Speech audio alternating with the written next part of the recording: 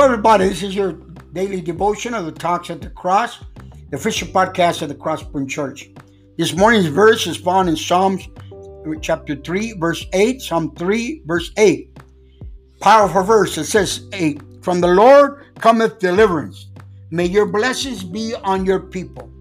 From the Lord cometh deliverance. May your blessings be on your people. God is reminding us that deliverance comes from Him and there's blessing upon His people.